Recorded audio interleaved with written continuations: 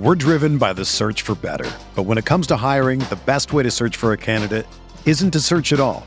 Don't search, match with Indeed. Indeed is your matching and hiring platform with over 350 million global monthly visitors, according to Indeed data, and a matching engine that helps you find quality candidates fast. Ditch the busy work. Use Indeed for scheduling, screening, and messaging so you can connect with candidates faster. Leveraging over 140 million qualifications and preferences every day, Indeed's matching engine is constantly learning from your preferences, so the more you use Indeed, the better it gets. Join more than 3.5 million businesses worldwide that use Indeed to hire great talent fast. And listeners of this show will get a $75 sponsored job credit to get your jobs more visibility at Indeed.com/Blue Wire. Just go to Indeed.com/Blue Wire right now and support our show by saying that you heard about Indeed on this podcast. That's Indeed.com/Blue Wire. Terms and conditions apply. Need to hire? You need Indeed.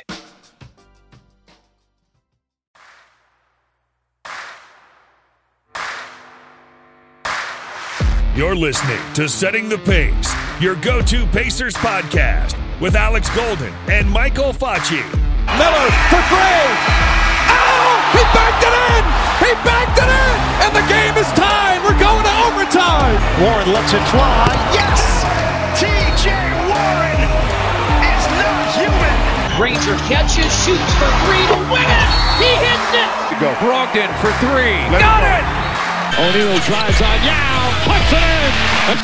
Duarte 4-3. Boom, baby. Anthony attacks. Hibbert denies him at the rim. Karis LeVert, people don't realize how good he really is. LeVert, skies high for the jam. Stevenson passes into Sabonis for the basket. Jackson turns, fires, and hits. Oh, wow! Turner bringing that smoke. Flips it to the big fella, fake shoots, and hits!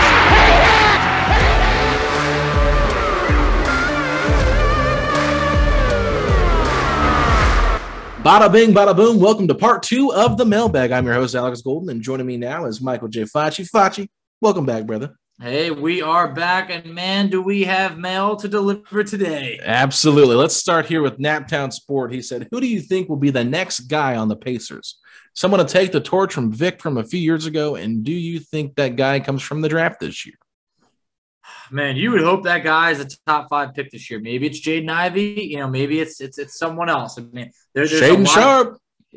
Potentially, so Duarte has a chance to develop into that guy, but you always kind of felt like when we took Duarte, given that he was a couple years older and at pick 13, you felt like there could be a little bit of like a ceiling on how well he could be as a pro. I think he surpassed our expectations, but a top 5 pick feels like a little bit like some untapped potential. Yeah, I think if you draft Jaden Ivey, that's the guy. That's the guy for me. I think being a hometown hero too, which I don't even care about that. I just think the kid's talented. I don't even care what school he plays for. If he were to play for LSU, if he were to play for UTEP, you know what I'm saying? Like, I don't care. Yep. The kid's talented. Look where John Morant came from. Look where Anthony Simons, Damian Lillard, they all came from. They came from smaller schools. So, I would be totally fine with it. So with that being said, I think it's got to be someone from this draft. Jaden Ivey makes a lot of sense. There could be a sleeper guy in the draft, like AJ Griffin. That guy has really been playing well for Duke. I think he could be that guy for the Pacers to come the draft, because I think he is going to skyrocket up these draft boards over the next couple of weeks. And as we get closer to March Madness and then see the NCAA tournament, AJ Griffin is going to end up being a top 6 pick. Mark it here. January 30th, I'm saying it, top 6 pick, AJ Griffin. It has been marked down. Moving on to the next question from Circle One Sports. We had, is Herb's preference for retooling over rebuilding going to ruin the best potential trade scenarios on the table? No, I don't think so. Because right now, even if he wants to retool, if the Pacers get a slam dunk offer for anybody on this roster, they're going to take it. Even if it's Domas, even if it's Malcolm Brogdon, they can't do it now, but in the offseason they could. They're not going to just be like, well, we love Sabonis more than, making our team better, so we're not going to do that. So no, I don't think that's the case. But I do think that the players that they move over some of the players they move, I just think they might not like the offers they get back for some of their better players or some of the guys that they value more.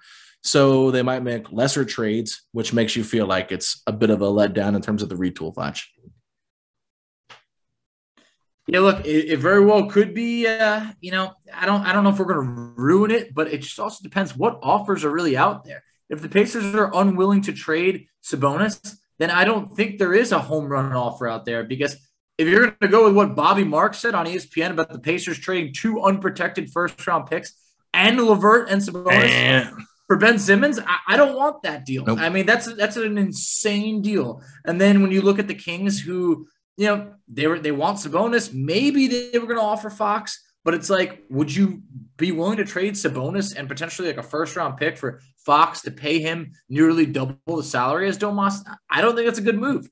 So. Yeah. I think right now there's not really a star or an all-star out there that can be had. So it more, comes down to, are you willing to make some smaller moves? I don't think that there was the opportunity like the Magic had last year when they were able to just kind of sell off Aaron Gordon, Vucevic, and, almost whatever else they wanted to sell. Yeah, I think the best thing that happened for the Bulls too is like they traded Vucevic and still got the 8th overall pick from Chicago. So they had 5 and 8, and last year's lottery was much more talented, much more deep than this year's draft. So that definitely helped. But Kevin Yorn asked a really interesting question here, Facci. He said, would the Kings take Miles and Karras for Fox, Domas, TJ Warren, Duarte, then trade Malcolm in the offseason and get a good lottery pick? The team could look much better with these moves. Hey, Kevin's got it all planned out. I wish it was that easy, but look, the Kings have made it known recently that they won't be dealing Fox, or at least this year. However, anything could happen around the draft. Now, I don't think that the Kings would do that deal because Miles and Karras both expire after next season, while Fox still has like 4 seasons left on his deal after this one. So LeVert seems to be like in that shuffle of like, I think he's better than like a Buddy Hield or maybe like a Harrison Barnes, but he's in that type of category of like a good player that doesn't really change like a lot. I think the Kings already have some of those players they're trying to get rid of. So I don't see them taking that package for Fox. No, I don't think Miles and Karras get it done for Fox at all, but I do think that with how you said trade Malcolm, to me, if the Pacers hold on to Miles and trade him in the offseason, I wonder if they could package Malcolm and Miles and trade him to Sacramento for De'Aaron Fox, and then maybe give up a future pick if they have to get that deal done. Because, Tyrese Halliburton, I think they value over Fox, and obviously they've been trying very hard to get their hands on Ben Simmons, and the Sixers are just not interested in De'Aaron Fox at this point to trade Ben Simmons there. So there's a lot of rumblings that James Harden could be going to the Philadelphia 76ers at the end of this season. I know Woj came out and kind of like refuted all that, but I still think that that's something to keep an eye on. So honestly, like if they're trying to upgrade, Malcolm is a much better shooter than Fox. I think he might fit well with Tyrese Halliburton, and then you get a center in Miles Turner that can really help anchor that defense. And then, of course, Malcolm has chemistry with him. So I could see that being more of a realistic trade offer than putting in Karras and Miles for Fox. But anytime we talk about Fox on this team, I mean, it's intriguing for sure, but I just don't know how realistic it is. Yeah, I really don't know. I mean, for the Kings, where things have not gone right for him for a while, you finally got a player who agreed to be there, sign a max deal.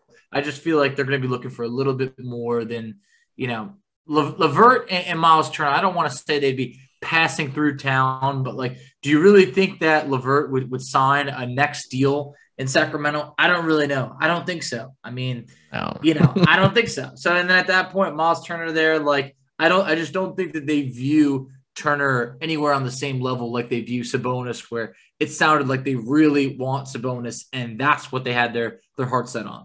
Yeah, and then real quick with Turner, I think he is a guy that's looking for an extension, so I think he would sign in Sacramento. I don't think Turner is that could happen. I don't think he's so like keen on like being in a certain place, but based on how he dressed last night for the Mavericks game, a lot of Dallas people are like, hey, looks like he likes to be in Texas. So keep your eyes on that. Yep, that hat was definitely a giveaway. That man misses home a bit. All right, Facci, you got the next question? Yep, so this is coming from Bilal. Said, do you think Kevin Pritchard wants to rebuild, but Herb Simon is holding him back because he wants the Pacers to be competitive? In parentheses, they aren't near that. Oh, I mean, we've talked about this a lot. So, Bilal, I'll just be honest with you.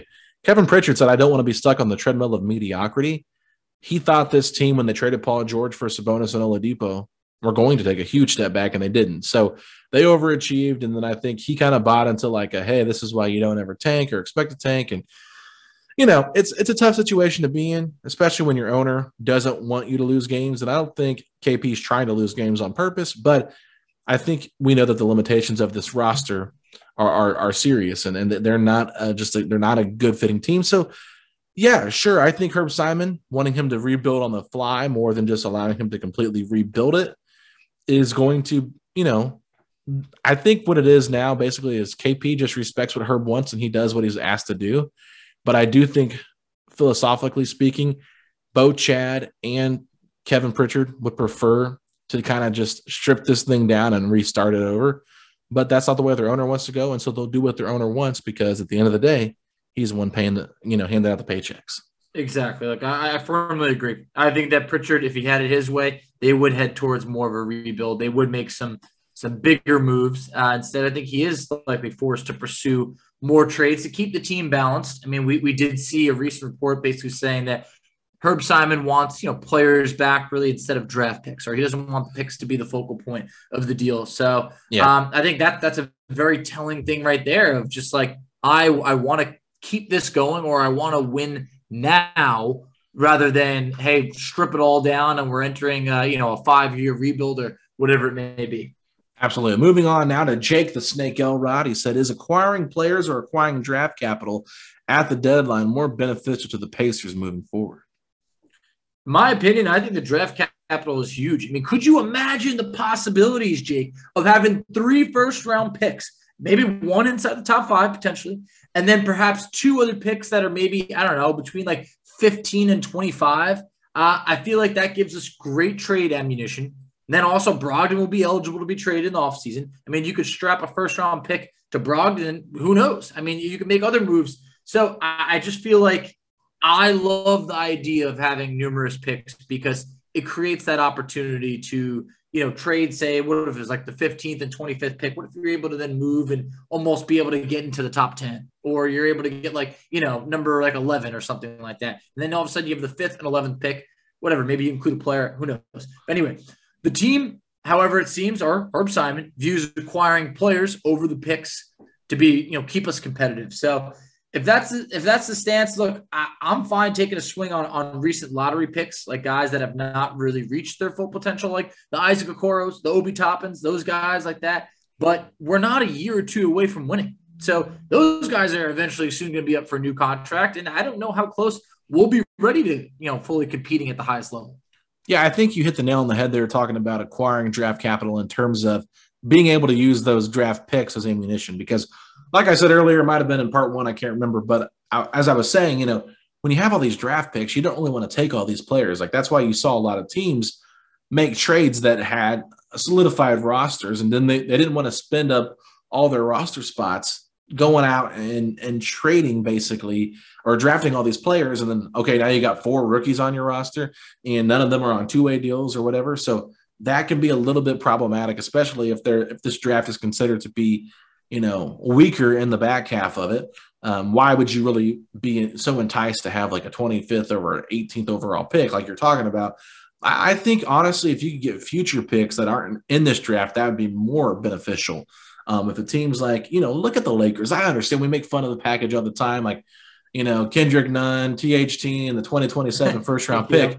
But think about it. That 2027 first-round pick is going to have more value than a 2022 first-round pick that's pick 27, right? Because there's still the hope, the Lakers in 5 years, they could be terrible.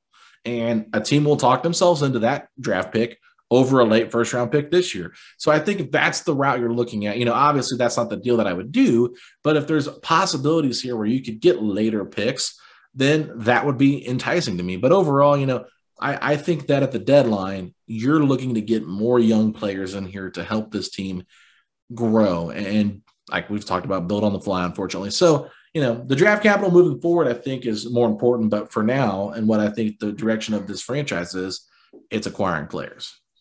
Absolutely. So next question, we have Matt Montram said, do you think the Pacers are thinking of keeping Sabonis and building with him, or is he going to eventually be moved? Oh, no, I think they're thinking of building with him. I don't think they're going to build around him, but building with him is a great way to put it, Matt. I think they really like what he does and how he elevates the floor of the team. I don't think he raises the ceiling too much in terms of like, I mean, he's gotten better every year. I think he's gotten better since last year. Just he doesn't have the same efficiency, or not the same efficiency, the same numbers, not getting the same amount of touches, and he doesn't have as many shot attempts, that kind of thing.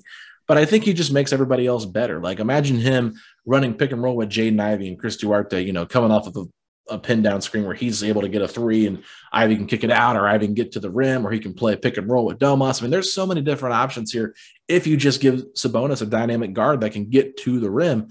And I think LeVert's inefficiency, like I talked about in the first podcast, shooting like 31% from the field right now over the last 4 games, like, duh, no wonder this team keeps losing. I mean, if that's your best guard and he's shooting 31% from the field and 33% from 3 and 57% from the free throw, that's terrible. It's like he's too inconsistent of a player. You need a more consistent, dynamic guy to go with Sabonis, but they need to build with him, not around him, build with him, and I think they're going to be in a much better spot. Yeah, you got to build with it because, look, there's not those home run trade packages out there for him right now. So you don't just want to deal him just to get a deal done, because take it in perspective, against the Charlotte Hornets, the Pacers looked so bad. They got just absolutely beaten down. I mean, it just looked like they couldn't stop anyone. Look, yeah, defense isn't Sabonis's, forte, but then you saw Sabonis play against OKC, and he hands down just gave them absolute fits. I mean, just got everything he wanted there. And it shows that he brings a lot to the table. I mean, we're talking about a guy who is, one of the best screen setters in the league, one of the best rebounders in the league, one of the best passing big men in the league. I feel like he gets better each year. I mean, what some people might think of as a down year for Sabonis, he's shooting like 58% from the field. So it's ridiculous. His shot looks better, but imagine what he could do passing wise with real shooters. Yeah. We don't have any shooters. We have Justin Holiday. Well, it's his fault. We suck, Facci. Yeah, exactly. Yeah. We asked the world of Justin Holiday. That should not be asked. So get this guy some shooters, and we're going to see a change right over here, because a big man, unfortunately, can't influence the game like he used to years ago. You have to build around him, or put the pieces there, and Sabonis does not have those pieces to work with. Yeah, I mean, I shared Sabonis' stats yesterday, and someone's like, well, how many wins is that attributed to? It's like, who cares? I'm not saying that, his stats aren't contributing. I mean, his stats aren't contributing to wins. They're playing better when he's in the game than when he's not in the game. I'll just give you that much. But it's just because this team has got so many injuries. 3 of their starters are out right now. LeVert's been out for a good amount of time. He's playing with a bunch of bench players. You know what I'm saying? Like, let's just calm down a little bit on how much Sabonis slander we want to have just because, the team's not winning games. Like, it wouldn't matter if Turner was putting up 30 points and 15 rebounds and 5 blocks a game. This team would still be losing games because they're just not that good. It's more than a one-person team. I think people forget sometimes that basketball, while individuals shine in bright moments in the clutch, I still think that people forget it's a game of 5-on-5. It's a team sport. It's not a one-on-one sport. Absolutely. There is one more part of the question. He said also, do you definitely see a trade getting done before the deadline for LeVert and Turner? I don't definitely think it's going to happen, but I would say more likely than not. But for both of them being traded, I'd say I feel like 65, 70% that they will make a trade, 30% they don't. Yeah, I see LeVert being more likely to be moved. Turner, I see him staying put in Indiana the rest of the season. I think that that injury really kind of affected the trade interest. However, there's still about 10 days before the trade deadline. Things could easily heat up. So I don't want to say that both of them will definitely be traded.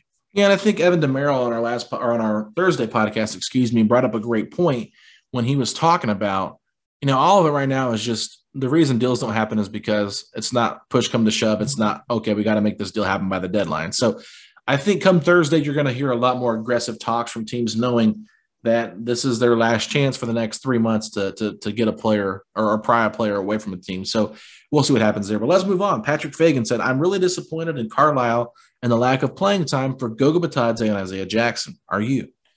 I am. Patrick, you're not alone. At some point, it feels like a crime. I don't know. I didn't know when I became such a Goga guy, but I just feel like Goga getting hurt early in the OKC game, that was unfortunate, but it already felt like with Sabonis back, it's like, one of these 2 players is going to disappear. And I want to say Isaiah might have had some like kind of undisclosed injury or whatever it is, but he didn't even play against OKC. So now you got to factor in Turner returning. So if Turner returns, one of these guys is definitely disappearing, maybe both. And I feel like Goga is going to be the guy who disappears. Isaiah, I feel like he's way too talented to not play or only play, 2 minutes at the end of a blowout game. So he does things, that other players on the team can't do. Isaiah's shown that he's a really good shot blocker, which I know Turner has, obviously. But Isaiah finishes above the rim better than anyone on this team. I feel like his confidence will only grow with more playing time. And anyone who's watched Goga play recently realize he's not a bust. We failed him for 2+ years. Yeah, so I will just put it this way. From the intel that I've gotten and from what I've seen in terms of on the court, I would say Carlisle is not the biggest Goga fan. I think seems that way. I think he's, I think he feels like he should be further along in his process than he has been. I think Isaiah Jackson's getting more of the benefit of the doubt because he's a rookie. Same with Terry Taylor. And I think, if Carlisle really liked Goga, I think he would have been a part of the rotation more. I think he tried him out at the beginning of the year, realized, there's been moments where I thought he was good, but then just too many inconsistent moments from Goga from what I've seen. So I think that, Carlisle is not sold on Goga as a long-term like backup center either. So I wouldn't be surprised if he gets moved at least by next year. I don't think he'll be here after his contract runs out. That's just my gut feeling. But Isaiah Jackson, I think that they're still going to try to get him some playing time. I think even if Turner comes back, you're going to see Turner and Sabonis play together. It's just how it's going to be. This team, even though we identified it earlier in the mailbag that it could be stealth tanking here with Carlisle, I don't think he's going to go all in and sit some of these guys when healthy, because the biggest thing here is you got to elevate their trade value. And I noticed it in the press conference against the Mavericks, a lot of questions about his time in Dallas, but he made sure to give Miles Turner praise for the world's best shot blocker, the world's best rim protector. Being sideline has really hurt them. So, it has. They do miss his presence, but for him to just throw that out there for no apparent reason definitely feels like he's trying to build that stock up. Definitely interesting. Definitely something to continue to look for over there. But it also felt like from the very beginning, Carlisle was infatuated with Isaiah Jackson. If you remember his comments in the offseason, what was it like? He had some term like he is one of the best defenders I've ever seen from 1 through 5 or something. It was like something. Yeah, because of his ability to block jump shots. He's never seen a guy be able to block jump shots like that. Yeah, so it's obvious that if it comes down between Isaiah Jackson and Goga, it definitely seems that like Goga, Isaiah Jackson might have been a player. I don't know the influence that Carlisle might have had on, them making that trade for Isaiah Jackson, but it definitely does feel more of like someone who entered the team right after Carlisle had been there. And it was like, okay, all right, well, Goga is someone he inherited. Yeah, and he also said he's got to find guys that know how to throw him lob passes because these guys don't know how to do it very well. They don't. He said some of them do, but some of them don't. And he's like, we got to work on that. But anyway, we can move on, Foch. You got the next question. Next question coming from Josh Lovell. He said, do you think Carlisle's attitude to playing our younger guys will change once we pass the trade deadline? So I've kind of hinted on this already. So Josh, I'm sorry, but if they keep the old guys, no, I don't think it will. I think that the young guys will get limited minutes, and I think that the veterans will continue to get playing time. And I think part of that is to try to establish a bit of trade value. But at the same time, I think this team still looks at like, hey, if we get on a winning streak, we can make the play-in game. So, hey, I know fans don't want to hear that, but I think it's part of the thought process in terms of the Pacers not losing games on purpose. Because, I even heard Jeremiah Johnson on the radio talk about, I'm not rooting for losses because they're still mathematically in this. And so like, that's the approach he's taken. And I think, him being employed by the Pacers kind of goes in alignment with what the Pacers are thinking. Yeah, look, yes, we're not mathematically eliminated. Otherwise, things would be truly rock bottom right now. But I also feel like, I hope his attitude changes if some players are moved at the deadline, because there's guys like LeVert, Turner, even Jeremy Lamb that are obviously, taking up a big amount of minutes for guys like Isaiah, Goga, even Dwayne Washington Jr. could have a more like solidified role. Maybe even Terry Taylor. I don't know. Look, Terry Taylor is someone who dominated the G League. Carl obviously likes him, but there's just not really a way to get him in there. So maybe if some of those guys are dealt, then it becomes like hey, it's a next man up. So what else are we going to do type of thing? Absolutely. We got 5 more questions. We're going to take a quick break. We'll come back and answer the rest of those right after this. We're driven by the search for better. But when it comes to hiring, the best way to search for a candidate isn't to search at all. Don't search, match with Indeed. Indeed is your matching and hiring platform with over 350 million global monthly visitors, according to Indeed data, and a matching engine that helps you find quality candidates fast. Ditch the busy work. Use Indeed for scheduling, screening, and messaging so you can connect with candidates faster. Leveraging over 140 million qualifications and preferences every day, Indeed's matching engine is constantly learning from your preferences, so the more you use Indeed, the better it gets. Join more than 3.5 million businesses worldwide that use Indeed to hire great talent fast. And listeners of this show will get a $75 sponsored job credit to get your jobs more visibility at Indeed.com/Blue Wire. Just go to Indeed.com/Blue Wire right now and support our show by saying that you heard about Indeed on this podcast. That's Indeed.com/Blue Wire. Terms and conditions apply. Need to hire? You need Indeed. All right, our next question comes from Landon White. He said, are we, 1, not giving Bjorkgren enough credit for winning more games with this roster than Carlisle, or 2, not giving Bjorkgren enough credit for the irreplaceable damage that he did to the locker room chemistry in just 1 year? Oh, my God. I really did. This is another tough one. Look, it's a good question. It is a good question. It's a great question. I respect it, Landon. Not giving Bjorkgren enough credit for winning more games. I mean, Bjorkgren did have this team as, they won a play-in game. TJ Warren didn't play at all. He played 4 games last year. They had their other injuries. Miles Turner missed the last month of the season. So it's like they were at least, going to be a playoff team. But Bjorkgren was just such a maniac behind the scenes that I just feel like it's just like the guy obviously had to go. But then the locker room stuff, I mean, you would think it would be repaired by now. Bjorkgren's been gone for a while, but the team chemistry has never looked good this year, honestly, at all. I know it started last year, but at this point, it hasn't recovered. So I don't know. I don't know if I can give Bjorkgren more credit or less credit anywhere here. It's tough. Yeah, I mean, I think a lot of this stimulates from Scott Agnes's article, and I talked about this on the Saturday show a little bit, where Scott Agnes kind of just threw in there in his article over the loss of the Hornets and stuff like that the Pacers front office has once again had to go in there and address the locker room. And I think, he tweeted about it too. And people were like, this year as well. And he's like, yeah. And so, I think that this lack of leadership thing that we've talked about is just huge. I mean, it doesn't go unnoticed by anybody that watches his team. They have zero leader. And, I don't know if Sabonis can ever become that, but it's not Brogdon, and it never will be, as much as Brogdon really wants it to be. No, Brogdon's good at speaking to the media and a really nice guy, but he's not a team leader. And I think part of the problem is, I put his availability out there, 28.8% of games that he's missed already this short Pacers career, and he's still going to continue to miss those games. And I know people are like, now do TJ Warren. It's like, look, Warren's not claiming to be the leader of this team. So for me, it's like if Brogdon's missing 30% of his games and he's supposed to be the team leader, and he's not even an all-star, let alone a guy that you consider to be, your best player, well, then there's going to be some problems. So I think that, I would lean more towards not giving Bjorkgren enough credit for the damage that he did, because what he did there is he divided that locker room up by giving special treatment to players. That's just the bottom line.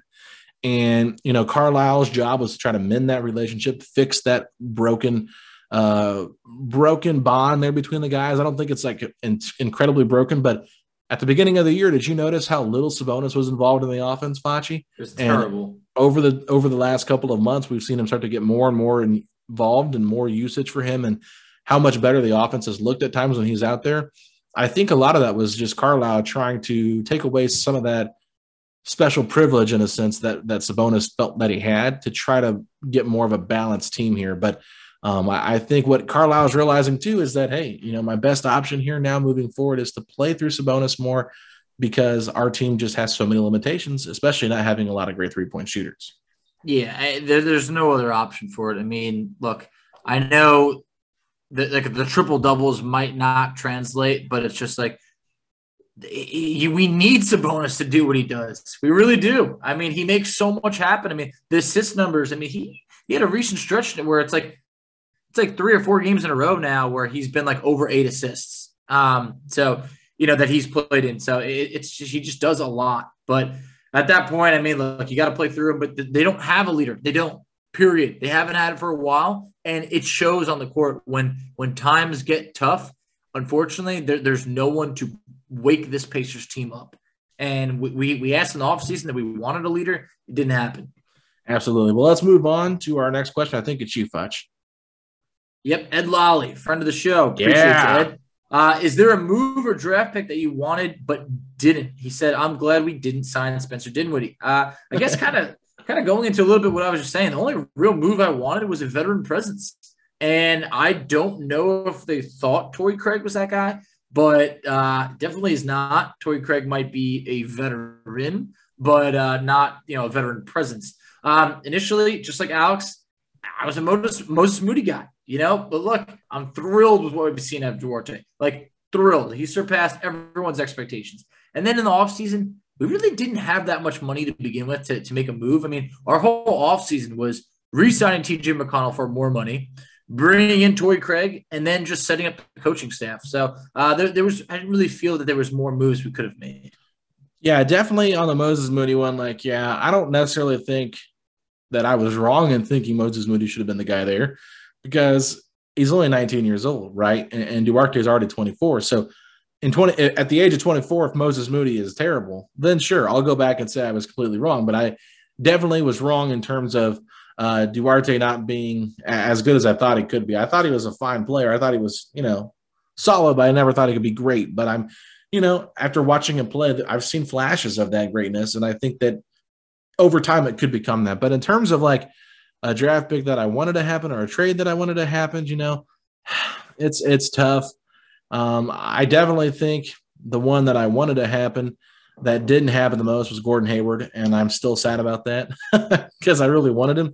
But, other than that, I can't really think of anything. Everything that I've wanted in terms of trade stuff has not happened. So stuff that has happened that I didn't want, maybe that's more of it, like the Jeremy Lamb signing. I really wanted that, and we did it. And now I look back on it and say that felt like kind of a wasted pick there, Facci, or a wasted salary cap based on how his tenure has gone here with the Pacers. Yeah, I mean, I don't know how far back Ed was looking to go. When he mentioned Spencer Dinwiddie, I figured he was just talking about this offseason. The Jeff Teague one's a good one then, if we're going that far back. Well, I don't think he was trying to go that far back. Yeah. I think when he mentioned Dinwiddie, it was just specifically this offseason. So therefore, I would say something like, I wanted the Pacers to make a run at Cam Reddish. I did. When the Knicks got the deal done for, a first-round pick that's top 18 protected, I thought we could have beat that. I thought at that point the Pacers could have been, hey, how about we do a top 16 or top 14 protected instead? But in the end, it didn't happen. And you know what? Cam Reddish still isn't playing for the Knicks right now. So maybe he's really not as ready as people hoped for. Yeah, and real quick, I don't know if you saw this, but did you see that quote from Spencer Dinwiddie yesterday? A lot of people had it, but no, Chase Hughes from NBC Sports said, Spencer Dinwiddie on being a leader for the Wizards. He goes, it's an interesting situation. I spoke up a little bit early on this season. It wasn't necessarily welcomed. And so, like I said, really? I try to do whatever's asked of me. At the end of the day, everybody has a role to play. It's about being accountable in your role and doing that to the best of your ability. That's really all I've got.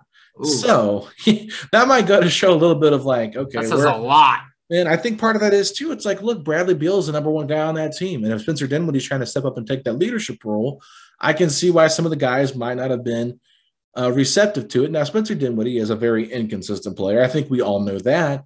But, I think that Spencer Dinwiddie, if he would have at least tried to be the leader for this team, I think that probably would have been received a lot more here in Indiana than maybe somewhere else, just because of the problems here that the Pacers have had with not having a legit leader in this locker room. Yeah, in my mind, it would have been encouraged because it's an open vacancy. I mean, leaders are wanted. We're hiring right now. I mean, please get one in here at some point. I mean, the fact that we need to talk about having the Al Jefferson role in this team, every couple of months just shows how there's no accountability at all. So they need someone who can at least get some guys in line. I mean, it really, as each year goes on, I feel like I appreciate David West just a little bit more. Absolutely. Let's move on to our next one here. This comes from Landry Hauk. He said, will next season be a breakout season for Chris Duarte? Could it be a 20-plus points per game score and maybe even make his first All-Star appearance? I think he breaks out. I don't think it's the 20 points per game. I think if he's a full-time starting two guard, like LeVert is moved, he's starting every single game. I really feel like he can put up 17 or 18 points per game and be a really good three-point shooter. And in year 2 for your 13th overall pick, that is an absolute success. So I don't want to cap his potential, but I feel like I wouldn't be surprised if he was averaging like 17 and a half points per game next year as a starter. Yeah, All-Star is going to be really tough. The Eastern Conference is really loaded, Landry. So I don't think he'll be an All-Star next year, but I definitely think he could have a breakout year.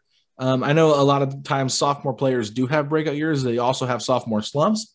But you'll see a lot of guys brought up as like most improved player of the year in that sophomore conversation, and people are like, they're supposed to improve. It's what they're supposed to do. But, I think if Duarte is given a bigger role and he plays well and he thrives in the role that Rick Carlisle gives him, and it's a little bit more consistent than it has been this year, I definitely think we'll see an uptick in points per game. Not sure about 20 points, but, I still think he could have a better and more consistent season than he's had this year.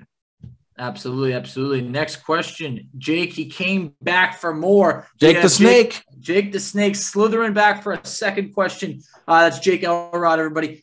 He said, given Isaiah Jackson's recent play, it seems the Pacers really need to focus on giving him real minutes for development.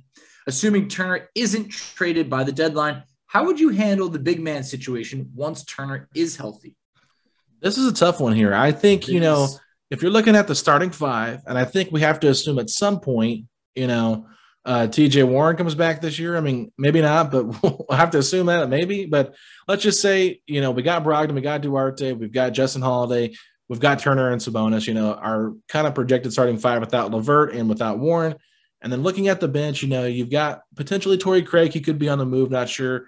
Same with O'Shea Brissett. I just feel like you got to play Isaiah Jackson at least some minutes at the backup five, and potentially at the 4, depending on whether Torrey Craig's here or not. So, you can still play Turner and Sabonis. They're most of their minutes at the 5, but I think you could find some minutes in there at the 4 for Isaiah Jackson, maybe some solo 5 minutes, especially in foul trouble situations. But I think he at least needs to be getting close to 14, 15 minutes a game moving forward for the rest of the season, because the best development is when you're actually given the experience. Yeah, I mean, look, it's easier said than done, because this is going to be a messy situation. Turner, longest tenured Pacer, a fan favorite to many, an overall great guy. However, it's a business. I mean, if Turner's not dealt, I think the Pacers need to find a way to try and, still be able to get in Isaiah and Goga. I don't know how much you're going to offend Miles Turner if you were to eventually try and bring him off the bench, or if you did something like, hey, while he's hurt, let's ease him in and bring him off the bench and then bring him to a starting role. But like Isaiah Jackson, I feel like cannot just be at the end of the bench not playing. Otherwise, it's going to cause Pacer fans to be like, what's going on? We're wasting another pick, this, and that. So I don't know. I mean, it depends on that injury. If Turner is, banged up, I think at some point you might have to kind of rest him or shut him down a little bit earlier. I don't know, but Isaiah Jackson needs to play literally around that 10 to 15 minutes mark. And I feel like Goga still needs something in there. If you're not going to play Goga now, if you're not going to play him, then you got to move him. You got to trade him in the offseason, because it's going to be another year of just wasted. But Isaiah Jackson, I did the math on games where he's played like 13 minutes or more, he's averaging like 14 and 5 on the year and on over 50% shooting. So it's just like, we're talking about 13 minutes of playing time here. He produces. Yeah, he's got to get way more playing time than Goga. If I don't see Goga play again for the Pacers, I'm not mad about it. Let's just put it that way. I know I'm kind of crashing your train there for the Goga train, but, my goodness, Goga is just way too inconsistent. And, he looks like he should be better than what he is, especially with all the shots that he takes, but doesn't ever seem to produce at the level I think he should. But Turner, I mean, you're right. The injury is a big part of this that I didn't really even factor into it, because the team really needs to be smart with not overusing him once he comes back from that stress release or stress. What is it called? Stress reaction. I always forget. I'm just going to laugh at myself. I can't help it. I always forget what it's called. A stress reaction. Okay. Whenever he gets over that, you have to monitor that very closely, because teams are going to be curious about that come the offseason if they do trade for him. But I think if he's able to come back, he's able to show it, let him play a little bit and shut him down towards the end of March and the rest of April, give those minutes to Ajax and just be done with it. Very possible, very possible. But we have our last question, Alex. You want to read it off? Sure, why not? I got a good answer for this one. So John McClain said, who comes back and plays first, Zion Williamson or TJ Warren? This is tough. Maybe I'm actually crazy, but the fact that I'm leaning saying maybe it's TJ Warren, and I only say that because I'm not confident that Zion even returns this year or to the Pelicans in general. I feel like the organization is going nowhere. It doesn't seem like he's happy there. I wouldn't be surprised if he's like, why am I going to rush back for 1 to 2 months, potentially, worsen this injury? So I feel like TJ Warren, a guy who we expected back in December, then January, at this point, we at least know he's doing one-on-one. I feel like with him being in a contract year, he's going to want to be more likely to get back on the court than potentially Zion, who isn't even, rehabbing with the team right now. Yeah. So for me, for this answer, I would say if I'm really thinking about this long and hard, I might have to say Jesus Christ. He might be coming back first before these two guys come back. And another way to make this question even more fun is how many times do you think Malcolm Brogdon comes back and goes back out and comes back before either of these guys see the floor again? Quite a few. Yeah. So, this is a mess right here with Zion and the Pelicans. I mean, they have got to be really worried about this because I know they got him in the draft, but letting him – anytime you let players rehab away from the team, it always seems like a bad idea. I know that that's probably just common stuff, but whenever I've seen it happen with the Pacers, it's like, oh, we're going to let them rehab in, Miami, California, like all this other stuff. Then they start really liking that lifestyle. Then they're gone. Like he's not even rehabbing in New Orleans. And then I know when he was healthy, Zion made a lot of comments about liking New York and wanting to play there. It's just like, come on, like give me a break. So, the Pelicans are in a bad spot, in my opinion, in terms of the Zion situation, just from an outside observer. It just feels kind of weird there. But TJ Warren, is on public record that he wants to be here. So I think he'll come back. I think there's speculation he could come back February, March. He's already doing one-on-one. The boot's not on. So I think they're going to try to get him back here just to see what he could look like with this team. So other than that, Facci, that wraps up our mailbag. That it does. The mail has officially been delivered. Absolutely. So, like I said earlier on the first podcast, if you haven't already, make sure you give us a 5-star rating and review over at Apple Podcast. And you can send that to my email at AlexGoldenNBA, and I will put you in our contest that we are going to do at the end of the year for either a Setting the Pace hoodie, a Jermaine O'Neal autographed gift card, or one of these City Edition jerseys from this year. The 80s jersey mixed with the FloJos. It's pretty sick, and I think a lot of fans like it. But Facci, where can people find us at on social media? All right, so you can find us on Twitter at SettingThePace3. You can find Alex on Twitter at AlexGoldenNBA. I can be found on Twitter at _FACCI. You can find us on Instagram at Pacers Talk. You can find us on Facebook at Setting the Pace. You can find us on TikTok at Setting the Pace. And if you're hoping that the Pacers somehow find a way to get Jaden Ivey in the 2022 NBA Draft, say these 3 words. Let's go, Pacers! Peace out, Pacer Nation.